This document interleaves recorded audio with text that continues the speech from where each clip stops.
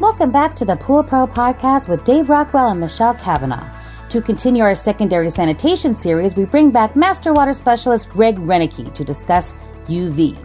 We spoke about ozone already with Greg, but this episode will focus on how to use UV effectively. Stay tuned.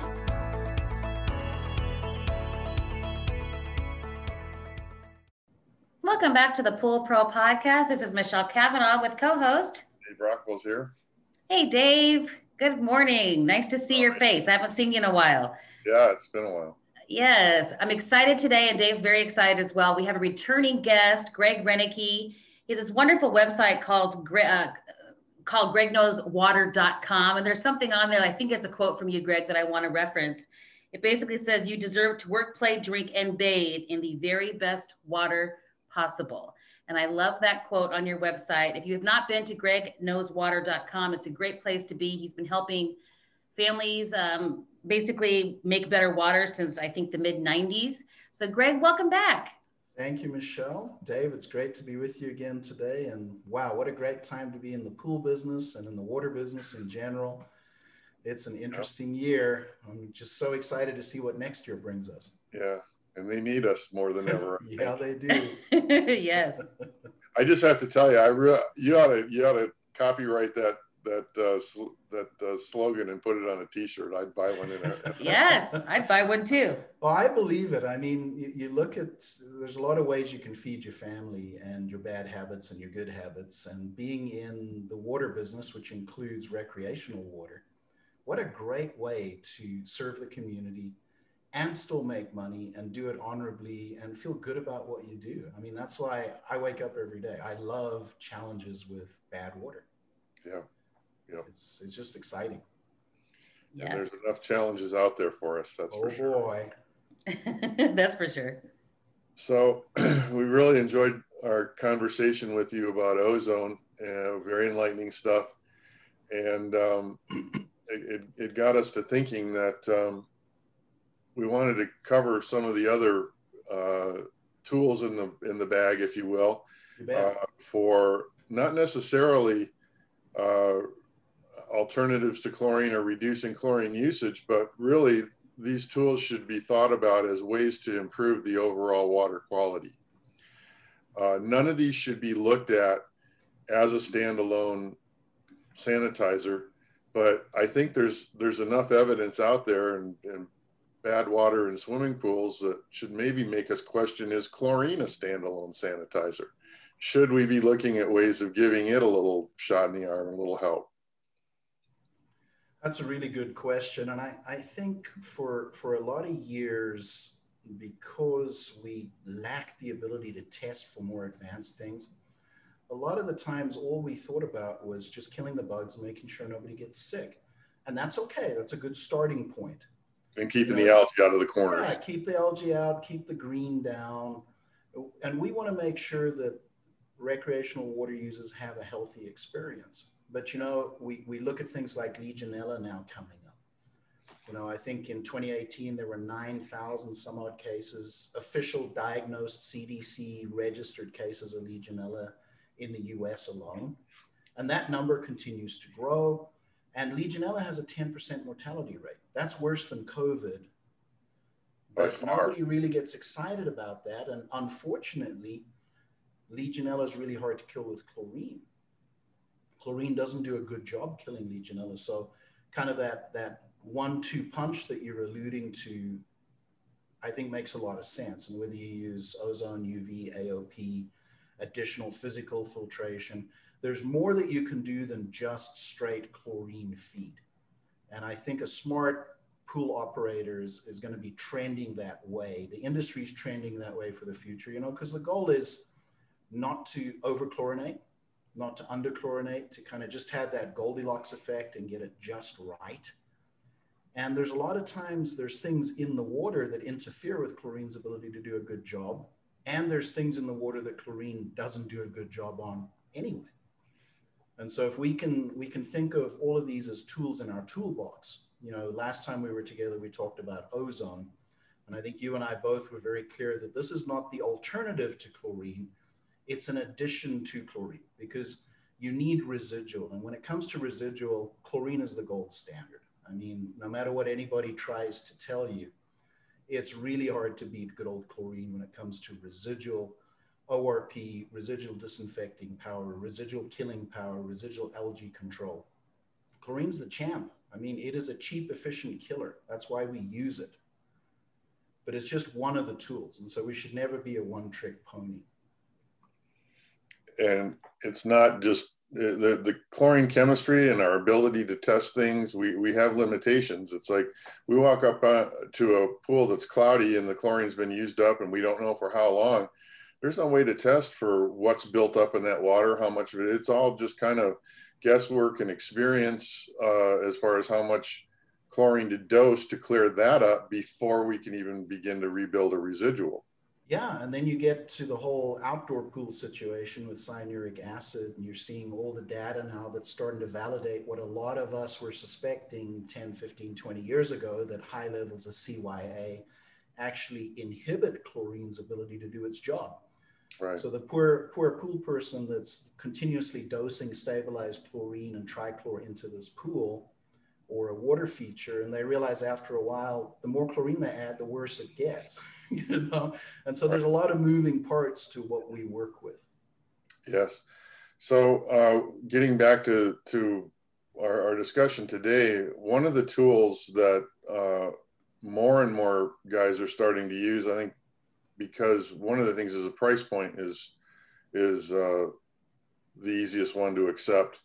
UV is becoming very popular addition to swimming pools, but I mean, I'm looking through sizing charts and catalogs and been reading up a little bit on UV, and I'm nowhere near up to speed on UV like I am on ozone. I've been using ozone for 20 years. UV is kind of a new thing to me.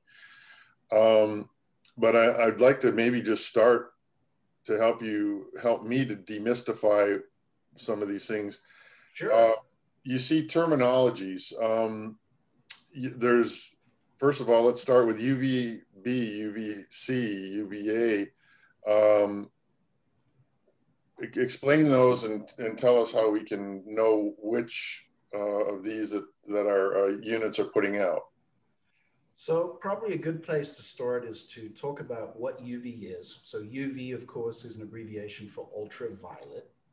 Ultraviolet is a particular wavelength of light energy. And the easiest way to think about how ultraviolet technology works is to think about our skin. If we're in the sun for too long, it hurts. And if we're in the sun for even longer, we can cause damage. And if we think about what we know about what ultraviolet radiation does to our bodies, it burns the skin and it has the potential to cause cancer in sensitive individuals. And that mechanism by which that works is the same way that UV controls bacteria. And so when we talk about UVA versus UVB versus UVC, those letters indicate different wavelengths. And so A is going to be in the 315 to 400 nanometer wavelength. B is going to be the 280 to 315, and C is going to be the 100 to just a hair around 280. And they're kind of crossover as those bands converge. And why those have been given designations A, B, C is somewhat arbitrary, but it's helpful because those wavelengths work differently on the things that they see. So for example, in ozone production, you can use UVC at 185 nanometer to generate ozone molecules in air. So a lot of air purification systems will have a UV radiator that generates UVC wavelength, and that enables the development of ozone molecules. UVB is what we traditionally use for disinfection of drinking water. So kind of the sweet spot where the wavelength of ultraviolet light works the very best against bacteria is about 284 to 285 nanometers. That's where we blast bugs. And then UVA is not really used much in water treatment. So we focus primarily on B and C. And B is the most common type of ultraviolet radiator that you'll find out there. So I use the word radiator, and we got to be careful. You know, radiation, people think that means, you know, Chernobyl and things like that. We got to think of a UV radiator essentially as a really fancy lamp. Now, it's not a light. We never want to call it a light bulb. It's a lamp. So we don't have UV bulbs, we have UV lamps.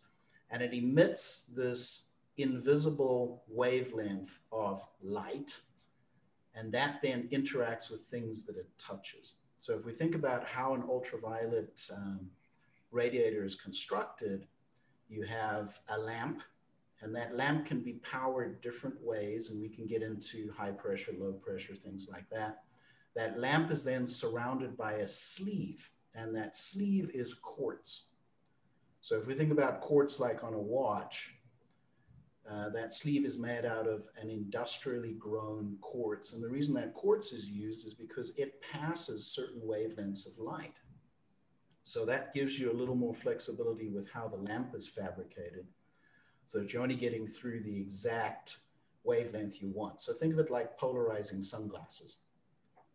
The polarizing sunglasses only let a certain direction of light wave go through. These sleeves can be tuned or fabricated in such a way that they only allow a certain very narrow band of light wavelength through, which makes them more effective at their job. So just like the sun, what do we do when the sun's baking on us too hot? We get into the shade. We get out of the sunlight. And there's ultraviolet's first weakness. Ultraviolet can only affect what it can see. So if you've got this ultraviolet lamp inside a pipe and you have a bunch of flock in the water, you have flock from, you know, you just did a flock treatment, your filter's not filtering very well, and the water's a little hazy, that's going to interfere with the ultraviolet light, its ability to get to all the bugs. So you can imagine a piece of flock and a little teeny tiny bacteria or a little teeny tiny algae spore. The flock is going to shade and create a protective zone. So there's the first weakness with ultraviolet. So the way we work around that is we like to use reflectors inside the ultraviolet generator. So typically, for example, with more mission critical ultraviolet drinking water, wastewater, they're typically fabricated using a highly polished stainless steel. And it's a parabolic effect where that light then is able to bounce around and be concentrated. So shadowing is a concern with ultraviolet. The second concern is good old calcium hardness. So if you want to open a can of worms, start a discussion about whether you should have hardness in a pool or not, and you'll have 20 pool operators and water people and 47 different opinions, and somebody's going to get hurt at some point because there's a lot of misunderstandings and misperceptions. The thing that we do need to understand is the more calcium you have in the water, the more likely you are to scale as your pH gets higher. So, you know, with chlorination, we're trying to get that sweet spot where we have the pH at just the right spot so that the chlorine is active, but not too active. We don't want it to be too volatile and off gas. And in that sweet spot, we're approaching the scaling point. And scale happens with heat. So now we think of ultraviolet, we've got this lamp that's inside. We're already heating the pool anyway, and now this lamp is adding more heat. And so scale wants to accumulate around the sleeve of that lamp. So there's the second big thing that people often overlook. So the first is shadowing, the second is scaling. What that means is from the day you put that ultraviolet radiator into service, scale is beginning to accumulate on that sleeve.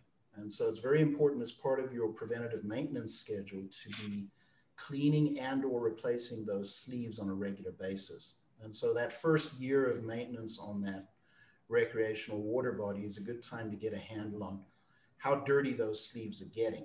And so typically on a pool with hard water in it, once a quarter is not unusual for descaling sleeves. It sounds to me like it would be a good idea to use a fireman switch circuit or a pump delay in an automation system, just like we use with heaters. Yep. To shut the UV off 5 minutes early and let the water cool it down. It's a very good thing to do. And incidentally, the hotter the UV lamp gets, the less effective it is. So you're kind of fighting on your heels. You're already trying to overcome some negatives when you're utilizing UV in a heated water situation. UV really works best with purified cold water. Now, some of the newer technologies like LED-based UV run cooler, but they still run into some of the same issues when it comes to temperature. So a big takeaway on UV is it is highly effective, but you have to deploy the right amount of power, and it has to be the right amount of power per area. We use the term millijoules per square centimeter. So that's just basically how much radiation we're putting into a small space, how much energy we're putting into it. And that's worth talking about, because that's kind of like BTUs when we talk about a heater. You know, if you're going to heat that 100,000 gallon pool, you don't want to have a little under-counter Insta-Hot water heater. You know, it's capable of reaching 160 degrees. The problem is it does it at 0.3 gallons per minute. That's not going to cut it with 100 GPM circulator. Mm-hmm. And so UV is kind of the same thing. And this is where I see a lot of misapplication of UV, or somebody purchases UV because the salesperson was excited and got them all pumped up about UV. And then they buy something that's not necessarily sized for their application. So a common thing we see is you get on the website for pool vendor ABC, and they tell you, if your pool is this big, buy this UV. I have a visceral negative response to that, because that's really not enough information to help. So when you're looking at purchasing UV for killing bugs, you've got to make sure that you're getting enough bug killing power. And so that's where you need to ask the manufacturer if they have actual validated specifications. Did this thing get certified to NSF 50? I mean, there's a lot of pool treatment products, secondary products like UV that are sold out there that haven't been NSF validated. And so there's no real third party that's come in and said, I don't have a financial interest in the results of the test. They pay me to test. What does this thing actually do? You know, so a lot of times the salespeople will say this is a 100-watt UV or a 200-watt UV or a 500-watt UV. That really means nothing. The amount of watts that goes into the ultraviolet radiator lamp has no net effect on the energy coming out. You know, the energy coming out is the millijoules. That's correct. Yeah. So that's like saying you've got a 500 horsepower engine. That means you're going to win a race. Well, not necessarily, because it's all about how we tune the transmission, right? Mm-hmm. And so it's the same thing with ultraviolet. So don't use watts as a measure of killing power. All watts is a measure of how much power the thing consumes. Yeah. So it sounds to me too like flow rate is very important to know, and size the unit according to flow rate. Very much so. And so what you'll do with a good UV manufacturer is on their spec sheets, they'll tell you what the thing is rated at a particular flow rate. So let's say it's a 200 millijoule per centimeter. It's rated at that transmittance rate, that rate of energy transfer at 10 gallons a minute. And it's kind of scary, because you'll see some of these, you know, a common UV that we use for other applications is about 3 feet long. And they're rated at 20 to 25 gallons per minute. So you think about a 4-inch wide, 3 foot long tube, and you go, okay, that gets me 20 GPM on ultra clear municipal water. Now we got to derate it because that pool water is not ultra clear and there's hardness in it. And now we go, okay, we're recirculating at 100 gallons a minute. 1, 2, 3, 4, 5. We need 5 of these things. And a lot of times the salesperson will go, here you go, here's one. That's all you need. It's a UV. You're covered. Check the box. You put UV on it.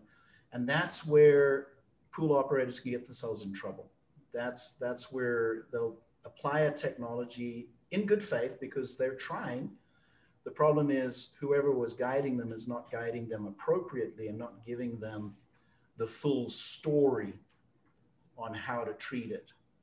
It may also be the reason too, Greg, why they don't choose a secondary sanitation system, because they don't understand it, and it makes, they're not going to do something they don't know. Yeah, absolutely. And so that's one where it's really wise to seek as much outside education from the various industry associations. And then good vendors are not afraid to give out spec. You know, there's a lot of really good vendors that fabricate UV.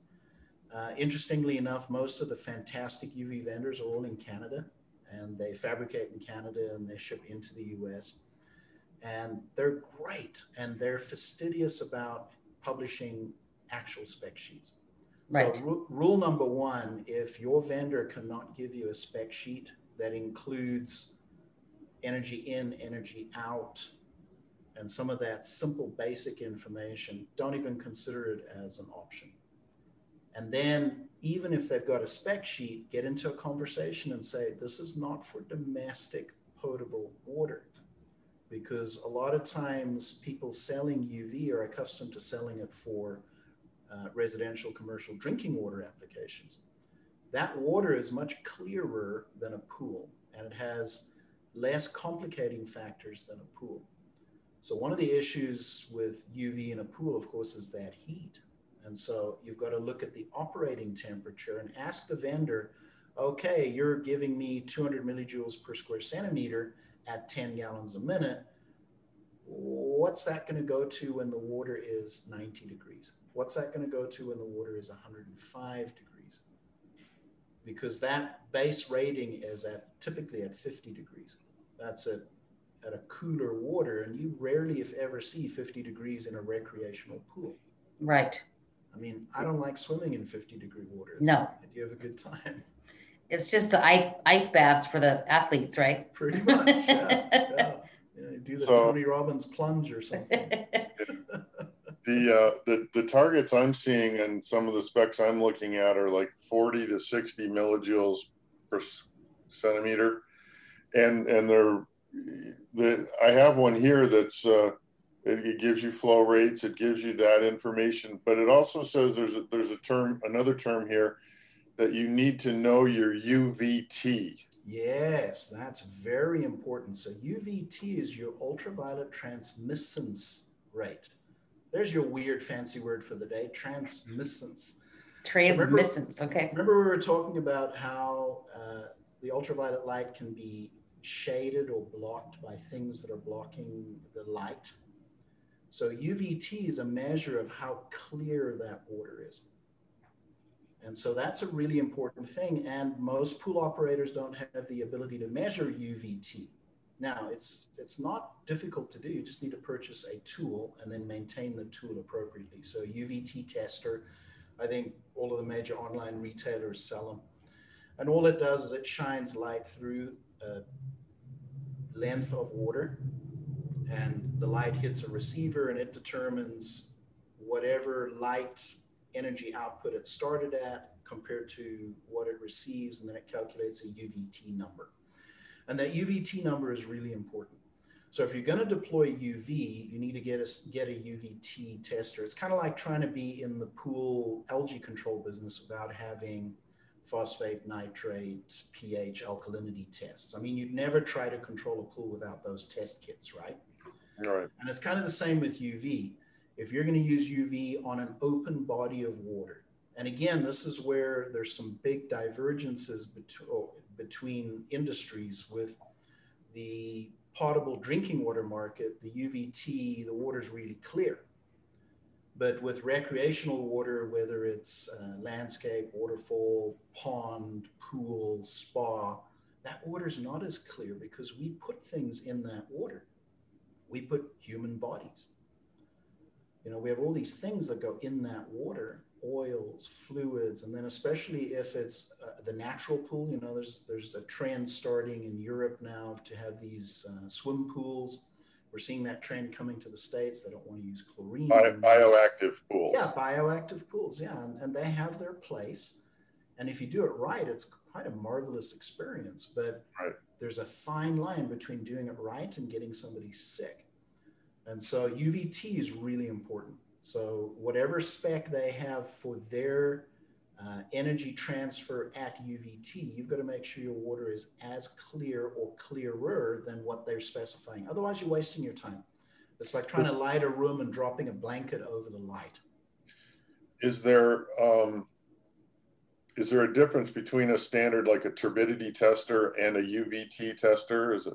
Yeah. So if you're accustomed to using the disc for turbidity, dropping it down and measuring how many inches you've got, UVT is a similar concept. It's just more advanced. And so you do want to get the electronic tool because it's measuring a very short distance. If you think of the average UV radiator that you're purchasing for pool and spa, you're typically got a transfer of somewhere between 1 and 6 inches. And the further the light has to go, the clearer the water needs to be for it to be effective. So yeah, purchase the tool. They're really not that expensive. And if you're going to do UV, you need to do it right. And purchasing that tool is a simple, basic thing. And if you don't have that tool, don't be surprised if your UV installations don't work very well. As a side benefit, that UVT tool will help you produce clearer pool water because it's going to help you see something you might not normally see with the naked eye, which is the beginnings of that murkiness. And when you do a good job, especially if you're filtering properly, and you can get that water to where it sparkles. We talked previously about how when you use ozone, you have that microcoagulation effect, and ozone creates a radiantly clear water. I mean, it's phenomenal seeing the difference between chlorine only and chlorine plus ozone. And when you do chlorine plus UV, you can have similar effects, similar results, but using your UV tester, your UVT tester is going to force you to clarify your water better to make the UV work.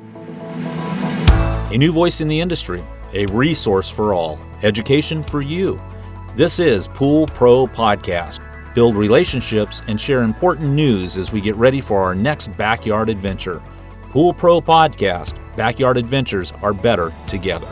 Please take a moment to share, like, and review our content with all of those that would be interested.